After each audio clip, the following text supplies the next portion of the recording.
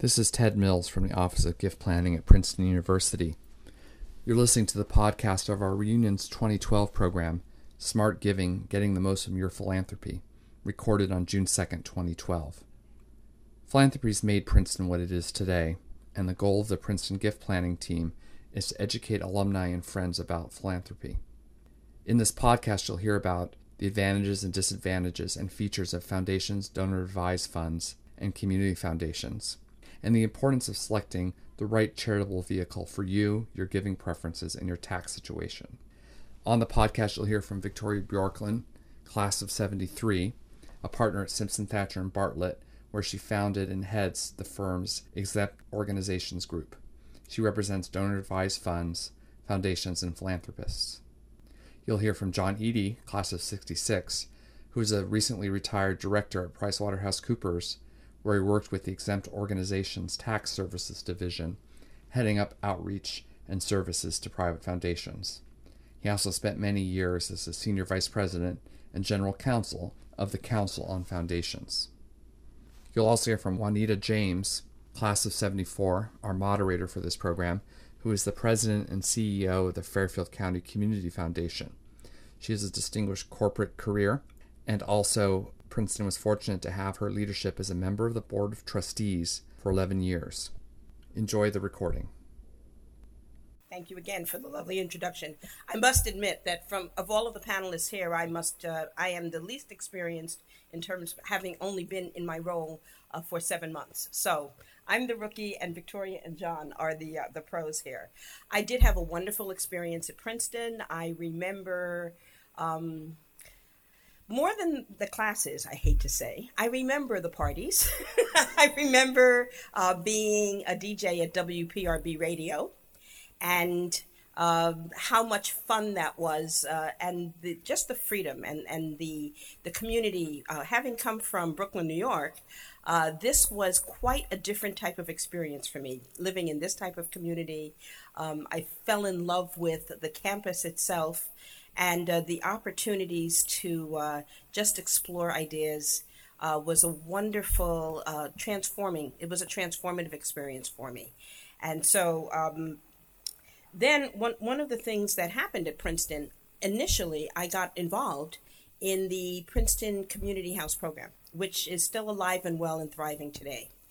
And I went from being a very shy and really afraid to be away from home. My first semester, I went home every weekend because I just couldn't get adjusted to life away from home. And by the end of as soon as I started working with that community house program, I got connected with the community. I felt like I had a purpose. And my first summer, I didn't go home. I stayed on Princeton's campus and worked with the Princeton Community House and Youth Center summer program for the entire summer. So when I say transformative, in every way imaginable. But that was the thing about Princeton. My first involvement was as a freshman when I got involved with the Campus Fund Drive. So the roots of philanthropy were sown very, very early in my life, and it just has continued ever since. When my husband and I moved to Stamford, Connecticut, we immediately got involved in a number of activities in our local community to the point where between the two of us, I think we've served on something like 15 different local community boards and charitable organizations, including the Child Care Learning Centers, the library, and any number of things. But the roots were planted definitely here. So professionally, I started out with my degree from Princeton in Romance Languages at Time Inc. at the time. It's now Time Warner, in the magazine group as a researcher, and then stayed with that organization for 20 years, moved, and finally left to go to the Doubleday book clubs. When I left Time Inc., I was at the Book of the Month Club, running the editorial portfolio for all of the book clubs at Book of the Month Club. And then I left to go to the Doubleday book clubs. So somewhere back in the 1990s, I made a career transition from the world of publishing to Pitney Bowes.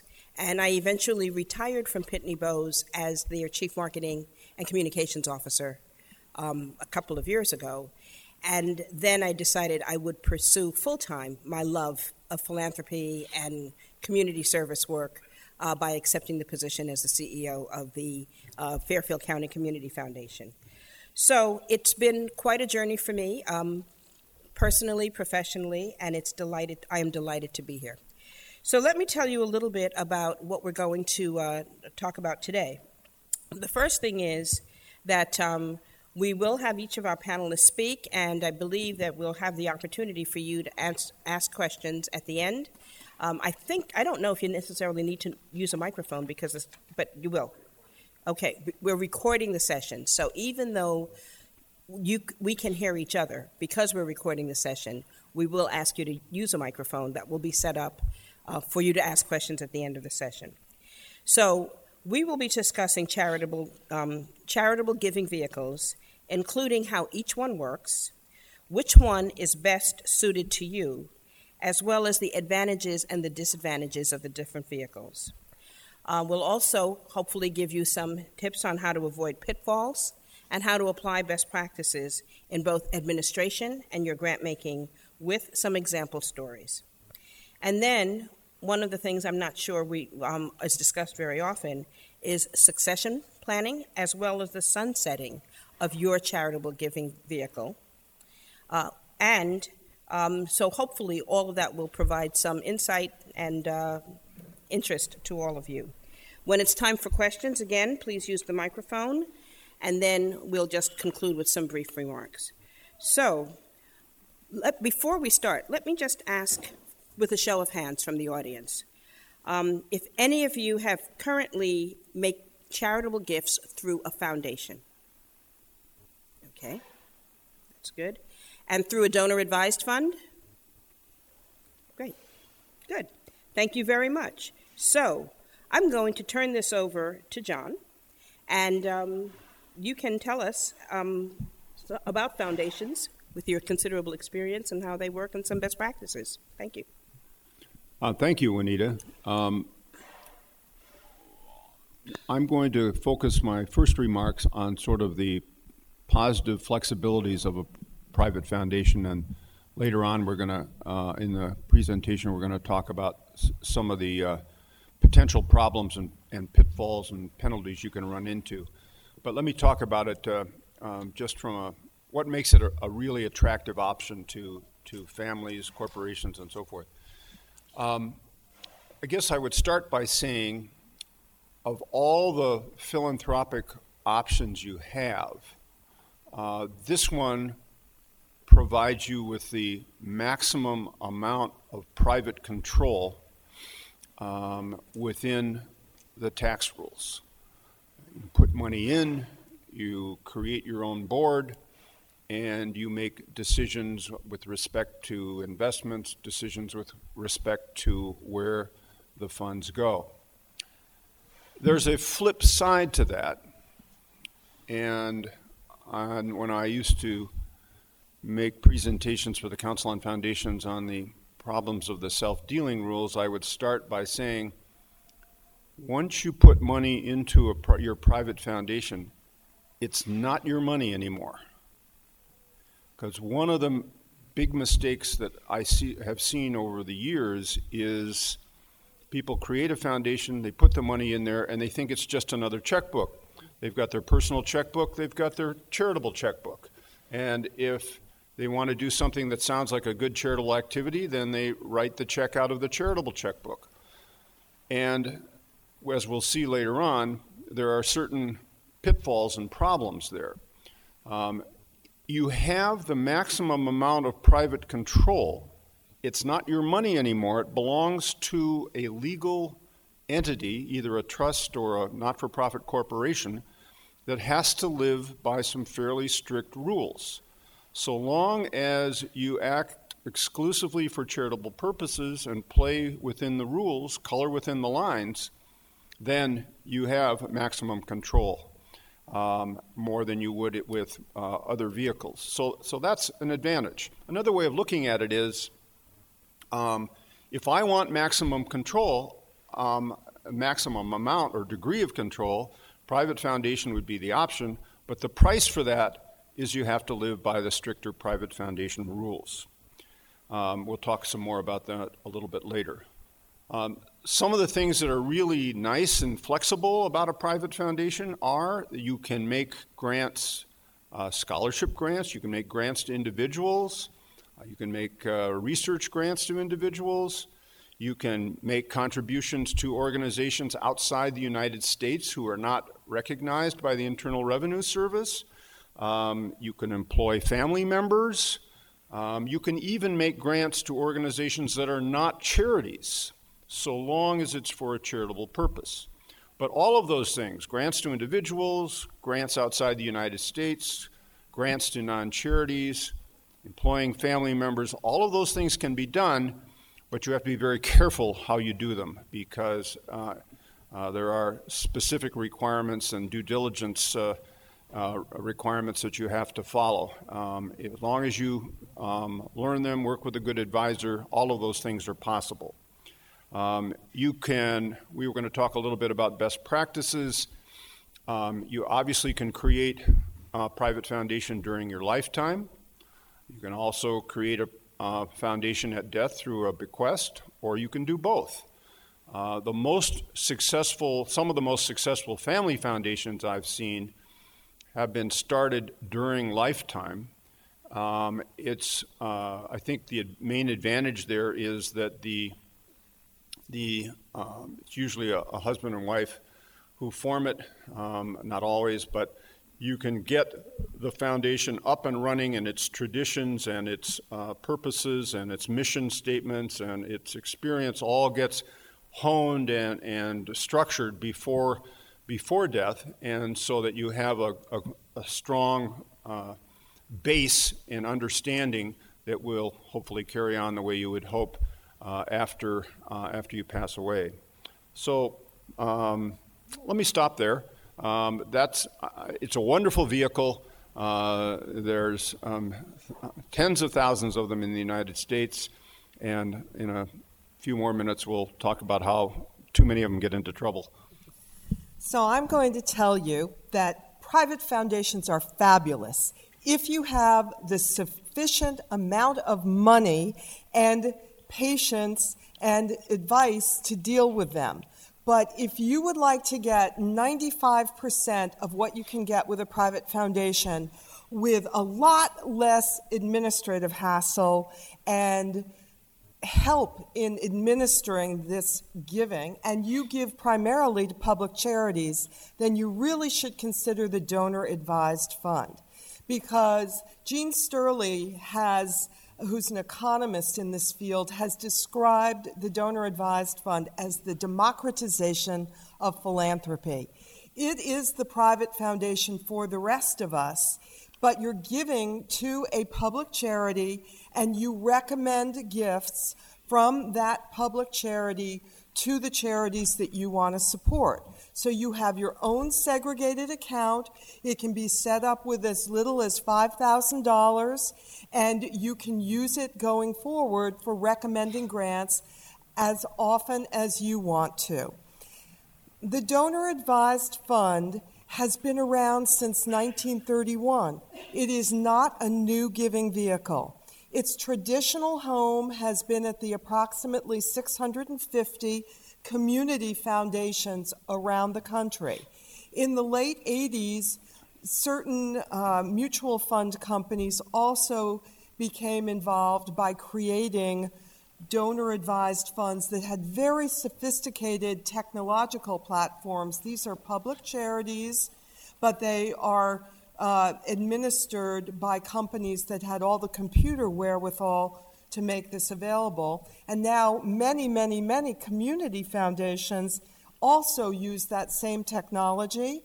And then there are independent donor-advised funds that aren't affiliated with either a community foundation or a mutual fund company, and they may be, for example, at a university or a religious group or the Rotary International or some other kind of organization.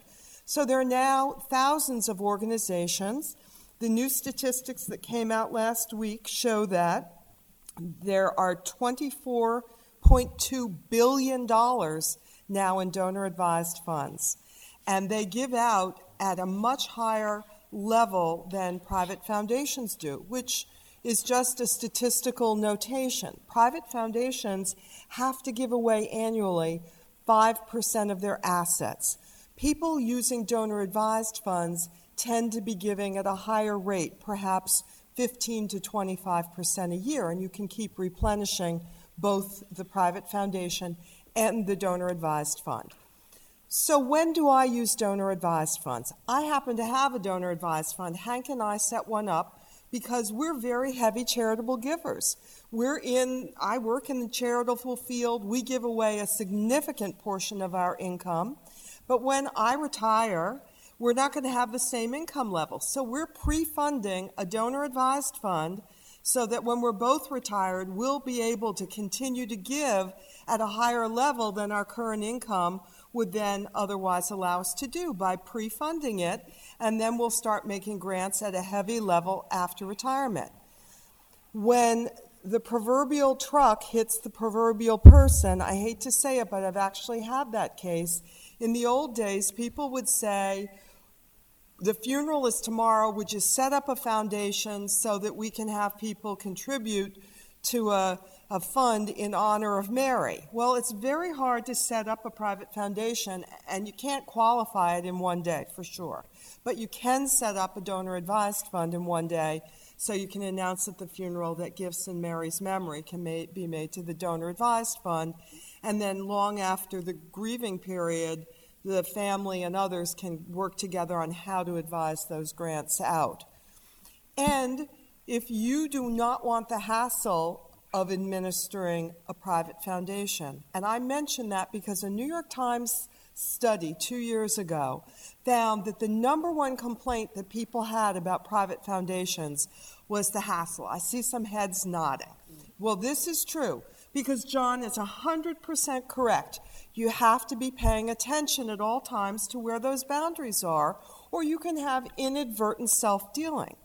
But if you would like somebody like Juanita and her organization to help you with all of that and to do all the back office stuff for you, then you want a donor-advised fund, because what you would do is email to Juanita's organization, I would like to make a $30,000 grant to Doctors Without Borders, and they will take care of it all for you, including all of the paperwork. So all you are doing after you fund is making a recommendation as to how you want your investments handled for your fund. You don't own the money. They are the legal owner of the money, but you give investment allocation recommendations and grant recommendations.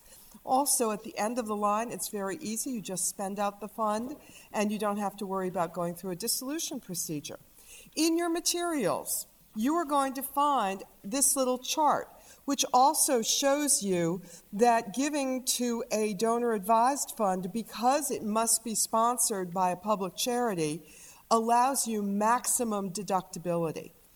Giving to a private foundation, as the chart shows, has slightly less advantage if you are giving something like closely held stock or some other asset for which you might not get a full fair market value deduction for a gift to a donor-advised fund.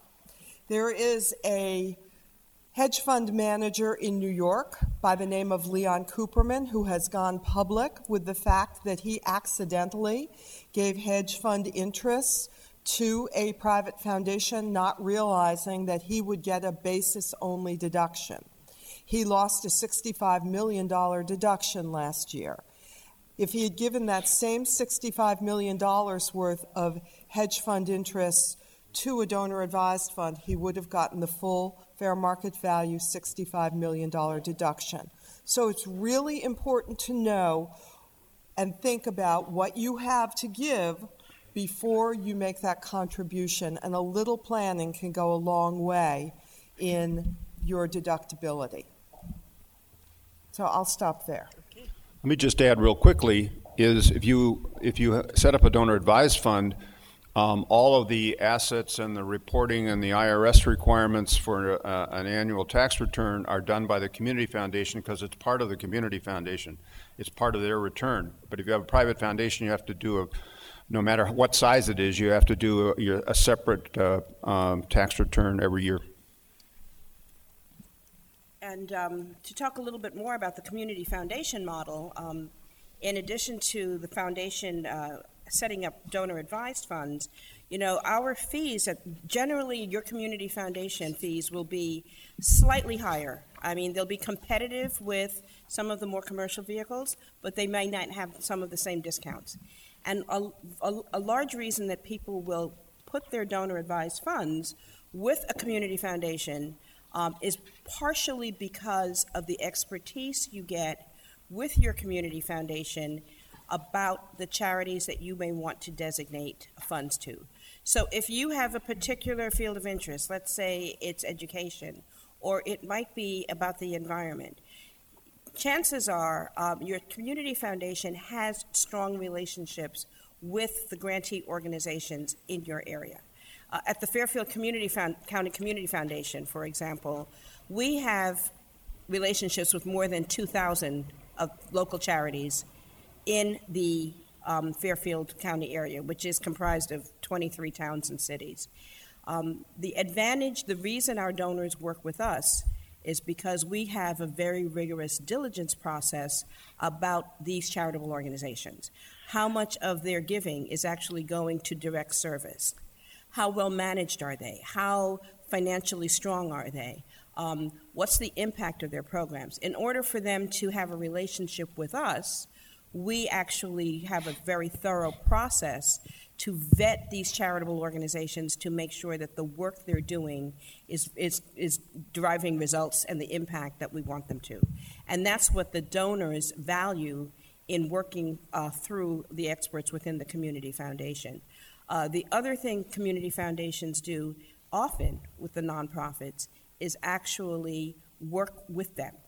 We run year-round seminars on financial management, donor relationship management, board governance.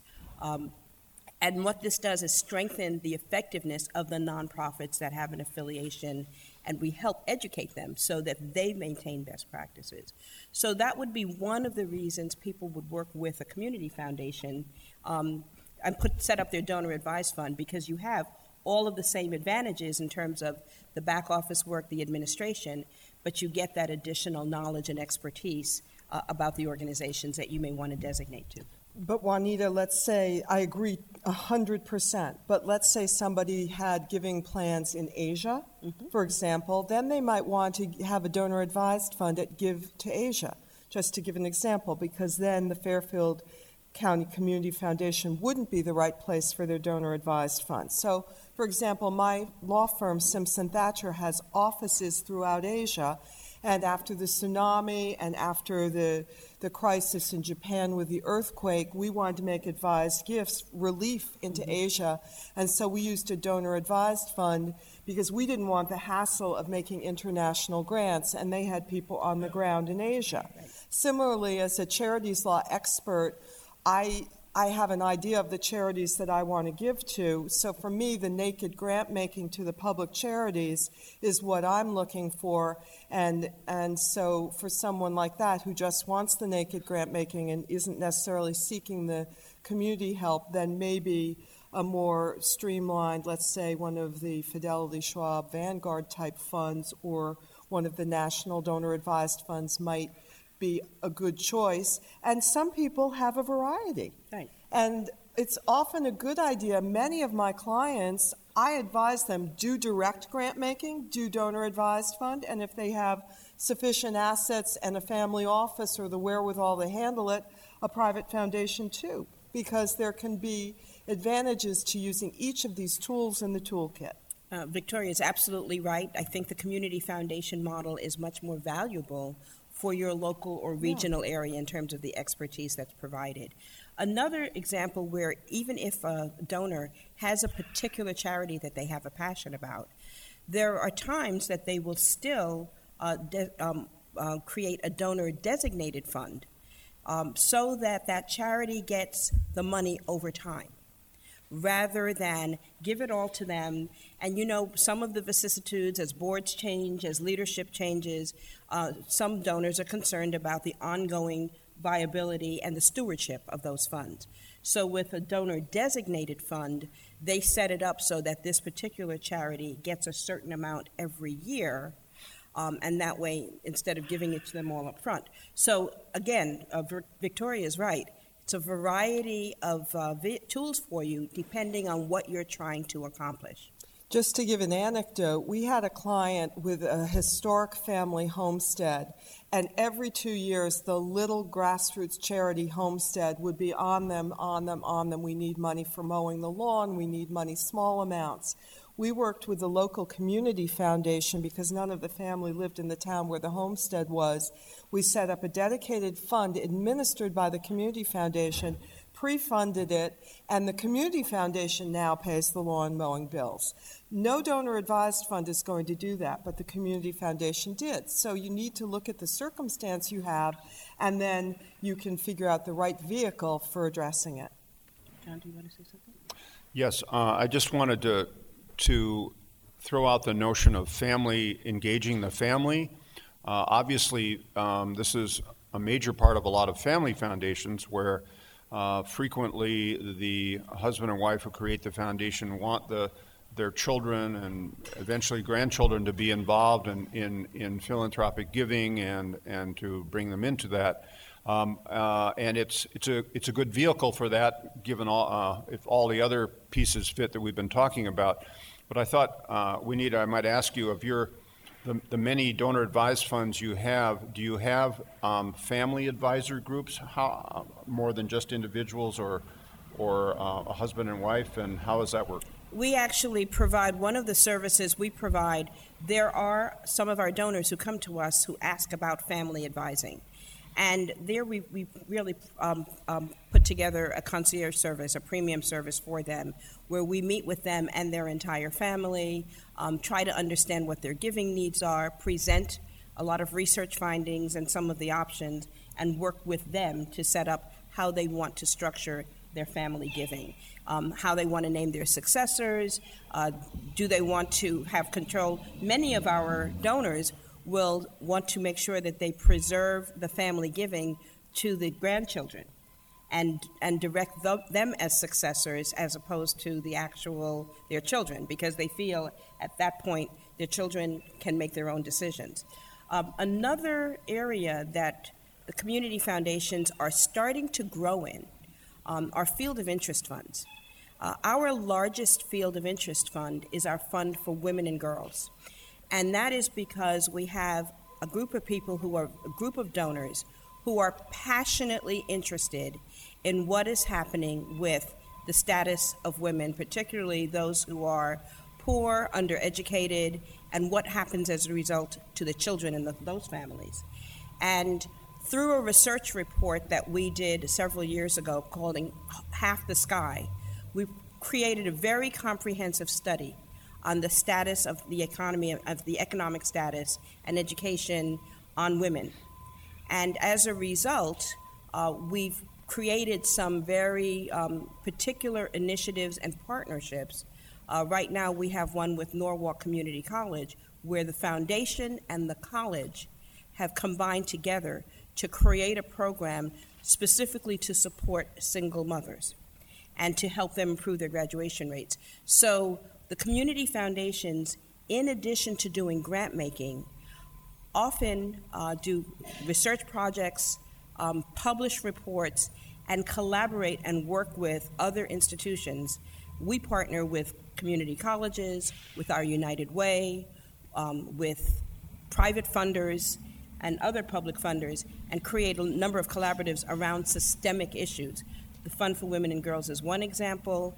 Another is affordable housing, where we now have 18 partners working in affordable housing collaborative, and the foundation itself has contributed 50% of the giving to that collaborative, but we've leveraged that so that we have built over 7,000 new units in affordable housing over the last 3 years. That's one of those projects we would not, as a foundation, have had the wherewithal to do alone. But by convening all of the interested partners and creating a collaborative, we've been able to leverage our impact and our grant making to reach a much larger audience. And more of your community foundations are starting to do this type of work because they have the reach and the access to the funders, to the local governments, as well as to the charities and organizations. So that might be something else you would want to consider if there's a systemic issue. How involved is your community foundation in those larger collaboratives? Juanita, I really wonder how many people here know that Princeton, in the Planned Giving Office, provides a concierge giving service, and that the Princeton representatives who are here from Planned Giving, maybe you could raise your hands. I have actually been called upon to work with them when they're working with Princeton donors, and I don't think, because this was just rolled out on a trial basis, I don't think most people know about it, but all of you who are present in the room are welcome to call upon these staff members, and it's not necessarily just for giving to Princeton.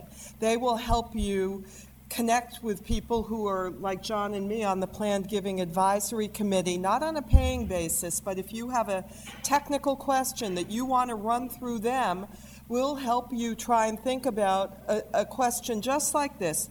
If I wanted to figure out how to do such and such in my community, Princeton, you guys are experts on this, how might I do it? So I put that out there for you also if you would like to try accessing that service. Certainly, I know that they've gotten some very interesting and thought-provoking questions, and also they can help you navigate on giving inside Princeton. I wanted to be able to give to the women's basketball program.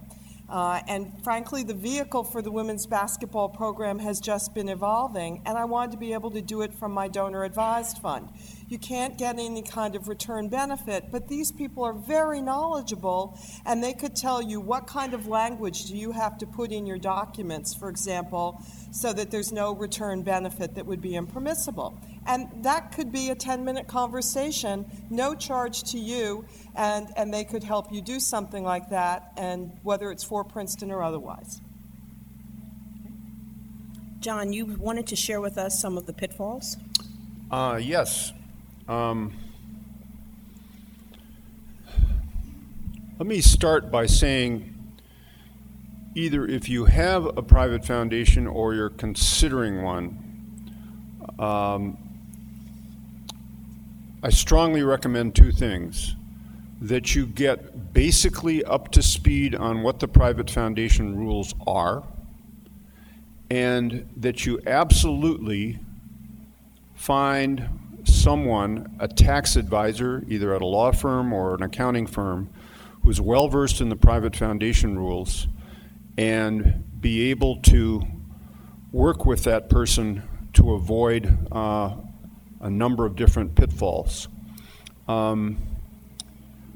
The private foundation rules aren't always very logical, and it's easy to get in trouble. There's a couple of good publications by the Council on Foundations. One is called Family Foundations and the Law, What You Need to Know, at www.cof.org, Council on Foundations. They also have a smaller brochure called something like Top 10 Ways Family Foundations Get Into Trouble. They're easy reads. They're written in question and answer format aimed at board members and staff, and you could read the Family Foundations and the Law, you could read in an hour. And when I talked with people who were thinking about forming a foundation, I said, you don't need to fully understand all the details of every one of these rules, but you need to know enough of it, or have somebody working with you in a family office, or an executive director of your foundation, whether it's full-time or part-time, that does have a basic understanding of the rules, so that when you get into the gray area, yellow lights and red lights start flashing, and you say, I need to check with our advisor before we go any further. The best private foundations, family foundations that I worked with over the last 8 years at Pricewaterhouse had that kind of a circumstance. And they never did anything that wasn't obviously okay without checking with us first, and they stayed out of trouble. Let me just give you a couple of examples of how you can get into trouble. The self-dealing rules, which apply to private foundations, they don't apply to community foundations. There's similar type rules that do apply to public charities, but the self-dealing rules basically say you cannot have a financial transaction with any disqualified person. A disqualified person includes every board member, every substantial contributor to the foundation, and their family members. And just to give you one example, two examples of self-dealing problems that these are actual cases. A foundation, the main donor to a foundation who was on the board made a loan to his son to purchase a condominium in Brooklyn. They did it very carefully. The interest rate was market rate. The foundation, could have been a perfectly good commercial loan, but remember what the rate was at the time, 6-7%, something like that. But it was a violation of the self-dealing rules, and the penalty at that time was 5%. It's now 10% of the amount involved. They had to give the money back, and the son who had to write a check to the Internal Revenue Service for 10% of the amount involved. So it was a big check. Another example of self-dealing rules would be in leasing or renting. You've got a foundation, it's growing in size, and its office needs a bigger office, and they say we need to move, and a board member says, well, I've got some office space here in town. The fair market rate is $30 a square foot, but I'll rent it to you for $5 a square foot. Terrific, great for the foundation. They enter into that lease, and immediately they have a self-dealing rule, because you have a financial transaction between a foundation and a disqualified person, and it doesn't matter what the amount is. It's a violation of the self-dealing rules. That doesn't seem logical, but that's what happens. The other area I would like to mention is grant making. In your materials, there's I sometimes refer to this as the infamous Edie flowchart. We call it the chimney chart. Oh, okay. I hadn't heard that one. But basically, what this is a diagram of Section 509 of the tax code. Prior to 1969, there was no definition of a private foundation in the tax code. And they wrote Section 509 called Definition of a Private Foundation. And it said a private foundation is every Section 501c3 charity. Section 501c3 is for most of you know, but for those of you who don't, Section 501c3 is the section that charities and foundations are created under to give them exemption from federal income tax. So the definition of a private foundation is every 501c3 charity, except box number 1, box number 2, box number 3, box number 4 is sort of odd, but basically you avoid being a private foundation if you meet the definition of a traditional organization like a church or a school in box 1. A gross receipts organization might be a symphony orchestra or a cultural arts program that sells tickets or publications. And then there's another 501.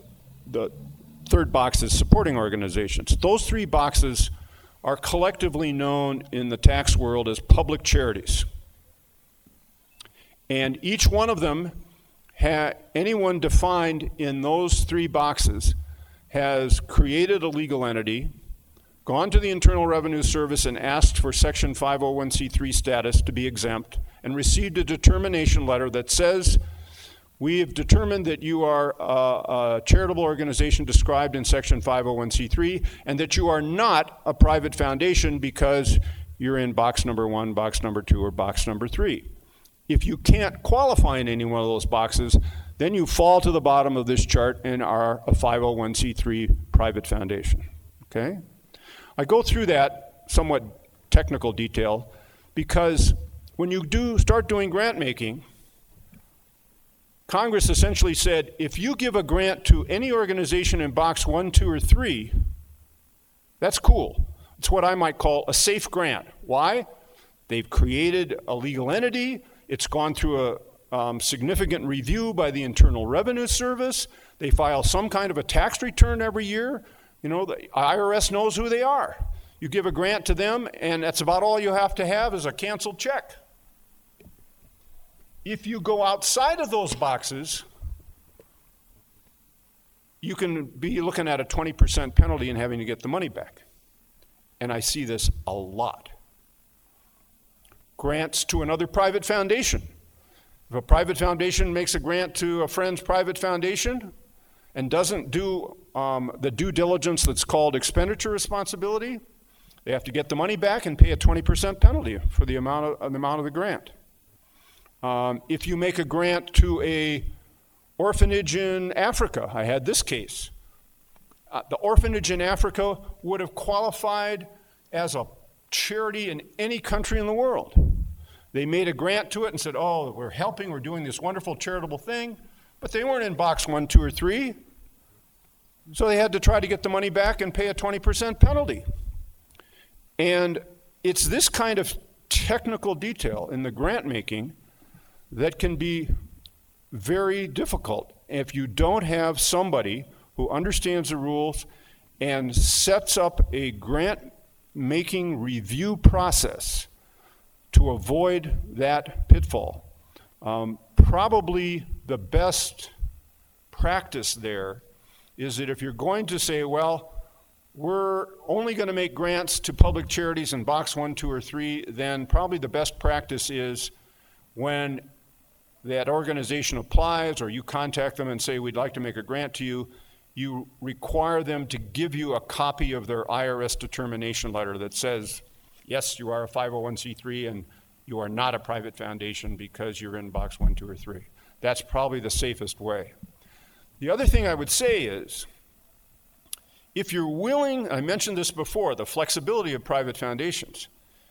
If you're willing to learn how to do expenditure responsibility, let me tell you very quickly what that is.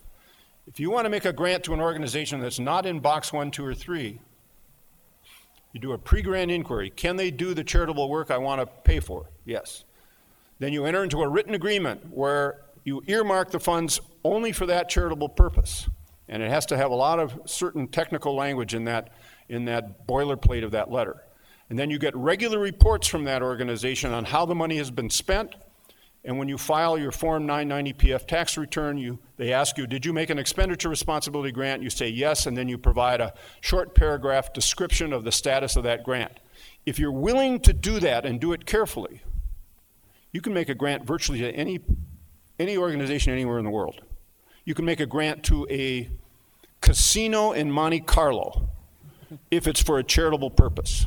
And you do all of those things. So it gives you could give a grant to the Chamber of Commerce, you could give a grant to IBM if it's for a charitable program, a charitable activity, and you're willing to do that extra work.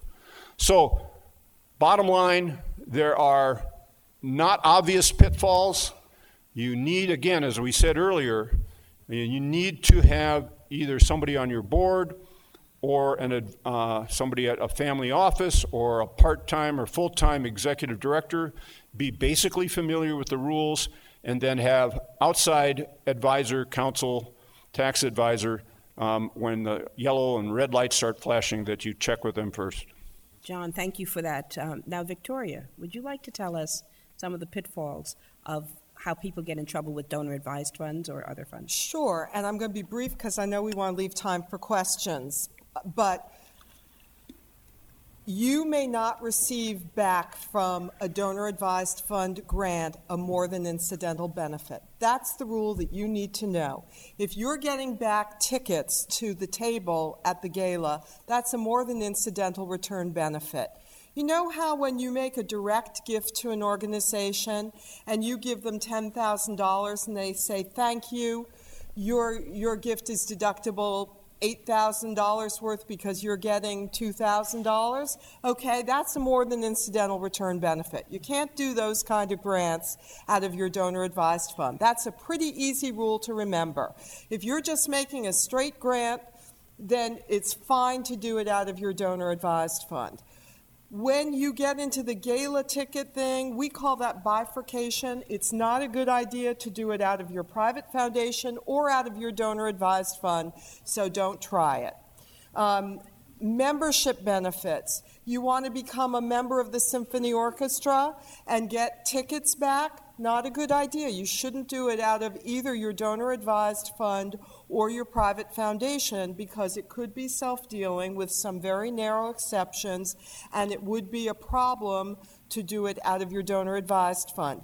If you represent charities, there are clear ways that you can create donor-advised fund membership categories, and those of you who belong to organizations and want to make a membership gift, you can do it if they have a membership category that doesn't give rise to return benefits. I have an article if anybody wants it. We can talk about that afterwards, but definitely you should ask about that. Many cultural organizations now have donor-advised fund membership packages where you get just incidental return benefits like the newsletter and free parking and things of that kind. Okay, thank you. So now I'm going to turn it over to questions right now.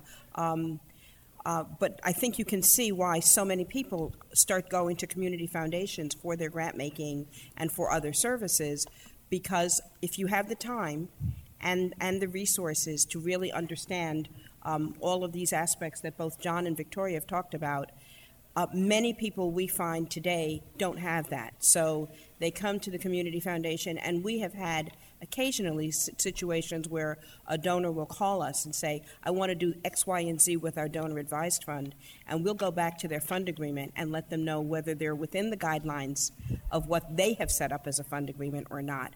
So we try to keep our clients making sure that they don't suffer any of these sort of negative tax implications. But now I understand someone has a question, and why don't we turn it over to Q&A? Thank you. Thank you. First, I would like to mention, one experience. When my company was sold, I had a lot of zero-basis stock. I used that to pre-fund a donor-advised fund, which is represented here today by Nancy Keeling. And that was the best use of the tax deduction because that was the year that you had significant income, which was going to go down very significantly. They offer, as you suggested, you can involve your family in making decisions and how you make the money go out. In terms of pitfalls and downsides, there were two, one very minor, and that is sometimes if you've said you're going to give some money to somebody, Princeton University is pretty good at it, but some of the others have a hard time figuring out credit from the family fund, and it usually takes a phone call or a letter. But I would like you to talk about the risk of fulfilling pledges, that if you make the pledge as an individual and then you fulfill it through the family fund, the donor-advised fund, I think there may be some issues. The tax law applicable to private foundations states that you will have an act of self-dealing if you satisfy a legally binding pledge out of a private foundation because it is a more than incidental benefit. We do not yet have regulations for donor-advised funds because the law dealing with that issue came into effect in 2006, and Treasury has not yet issued regulations. However, by analogy, we expect that the regulations for donor-advised funds will say if you're satisfying a legally binding pledge, it too is a more than incidental benefit. Therefore, we recommend to our clients not to enter into legally binding pledges, but to enter into letters of intent.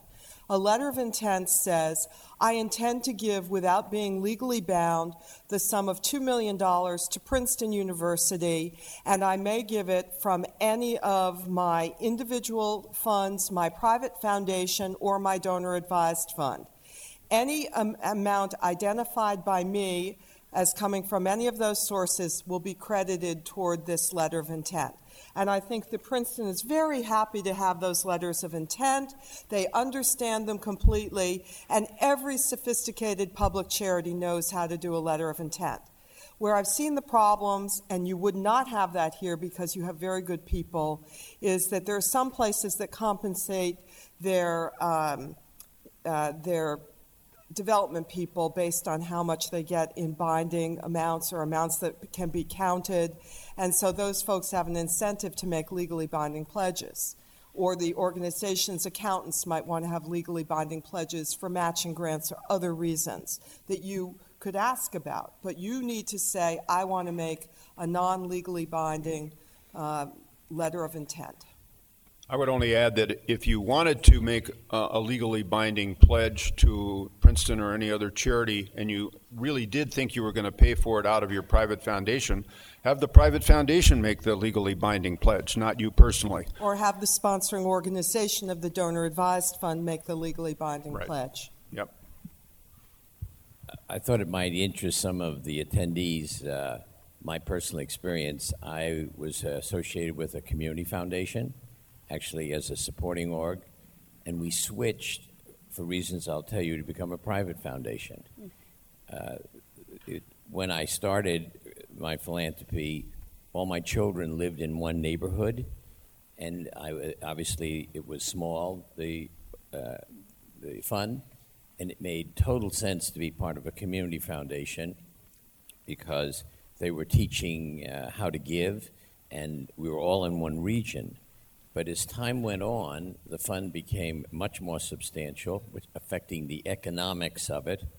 It's far less expensive to run a private foundation if you have size. I don't know exactly the break point, but I would say over $1 million. And all the children moved away from that community. So we actually made the legal move from being a supporting organization to being totally independent private foundation. Mm-hmm. I also would say to you that I understand all these technical rules, and we have lawyers and accounting firms to deal with this. The more interesting point, I would say, is how you engage your children to succeed in your philanthropic work. Mm-hmm. I work with a number of very wealthy families. I come out of the investment world, and that is really a wonderful challenge. And in our foundation, for instance, our meetings are run by my children on a rotating basis, and I run it every 5th year. It's a wonderful practice. But to have a dialogue with families who have been down this road, whether it's the Rockefellers or others who are very good at this, that's a wonderful dialogue to know how to engage.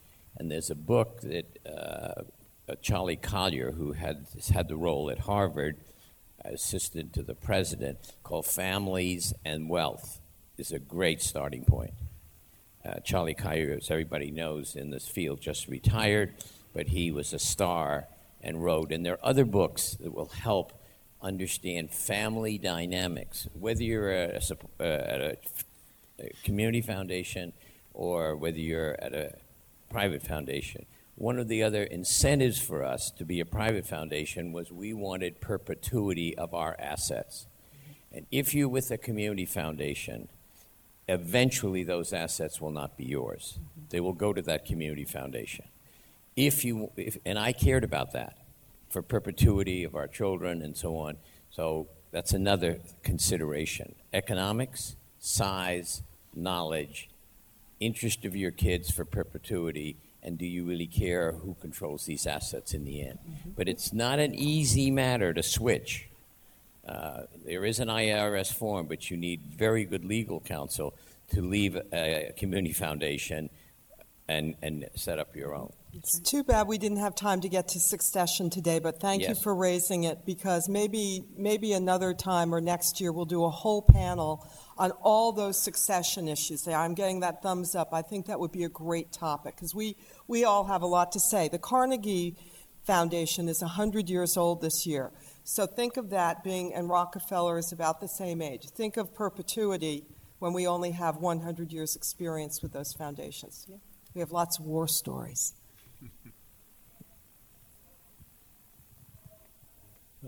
Historically, the states, the tax authorities in the various states have looked to patterns of charitable giving, among other factors, in establishing or asserting domicile. Is it your view that that is still the case, notwithstanding some denials? And does the medium of giving, private foundation, direct gifts, donor-advised fund, community foundation, play a role in creating the fact pattern that can be used against you? You mean in the situation if you, say, lived in New York and you were retiring and you were going to spend more time in Florida and you wanted to establish residency in Florida, in that kind of context? And you've run into a state looking at your charitable giving patterns as to determine whether or not you're a resident? I've never heard of that before. Have you run into that? No, I haven't run into that. I haven't seen that. I will say there are domicile issues at times with trusts.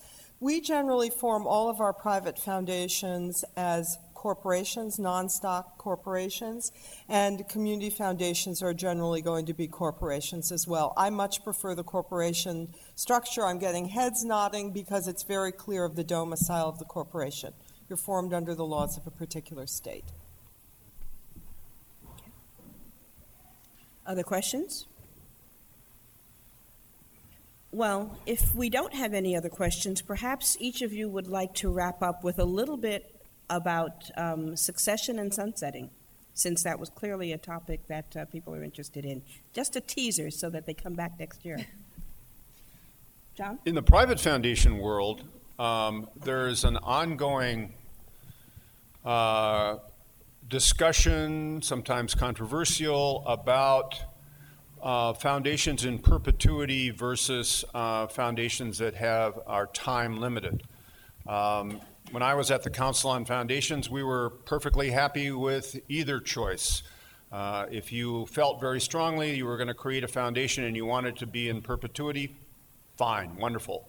If you created a foundation and you set it up and said, I want all the money spent in 10 years, fine. If that's your preference, great.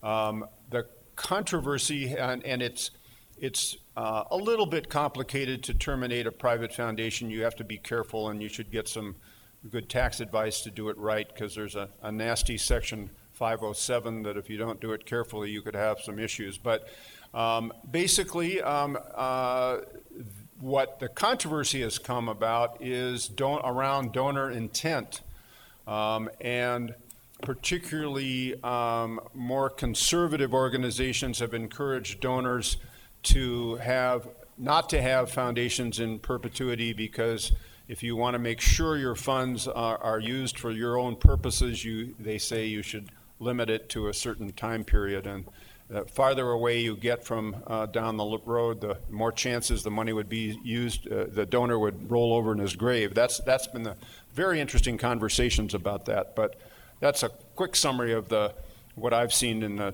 termination rule area for private foundations. And for donor-advised funds, I would say you need to know before you start your donor-advised fund what the policy is of the sponsoring organization. Many community foundations say your donor-advised fund can have 2 generations of advisors, and then the funds go over into the general pool of the community foundation. Others say as long as there's a successor appointed, you can have successor advisors. Right. So know before you fund. And I think it's a very important point. Part of the community foundation model is really understanding what are you trying to accomplish. And it is best when you're looking for advice from experts, where you are looking to make a contribution or a difference in your local community. Also, when you just want to be part of a group of people. One of our most popular products is giving circles, where a group of funders get together and decide they want to form a giving circle around a particular initiative. And those fund agreements are very important because you can set them up the way you want to, whether it's numbers of generations or just 2 generations and the funds revert back to the foundation. There's a tremendous amount of flexibility, and what we are finding is that we have not yet had any of our clients, our funders who've been with us, and we have more than 500 funders who have been with the foundation. Now, we're not that old. We're only 20 years old, so that's relatively young in the community foundation world. The other 2 community foundations, in the large ones in Connecticut, have been around for a significantly longer period of time. So we're really adolescents in comparison to some of our peers. So we haven't yet run into any issues with our funders not being happy with the way they've set up their fund agreements, so that they're not getting, and they continue to get what they want from the community foundation experience. Thank you. That was very informative. Thank you for listening to the Reunion's 2012 seminar podcast on smart giving, getting the most out of your philanthropy. If you have any questions about today's podcast or charitable planning in general, please call the Office of Gift Planning at 609-258-6318.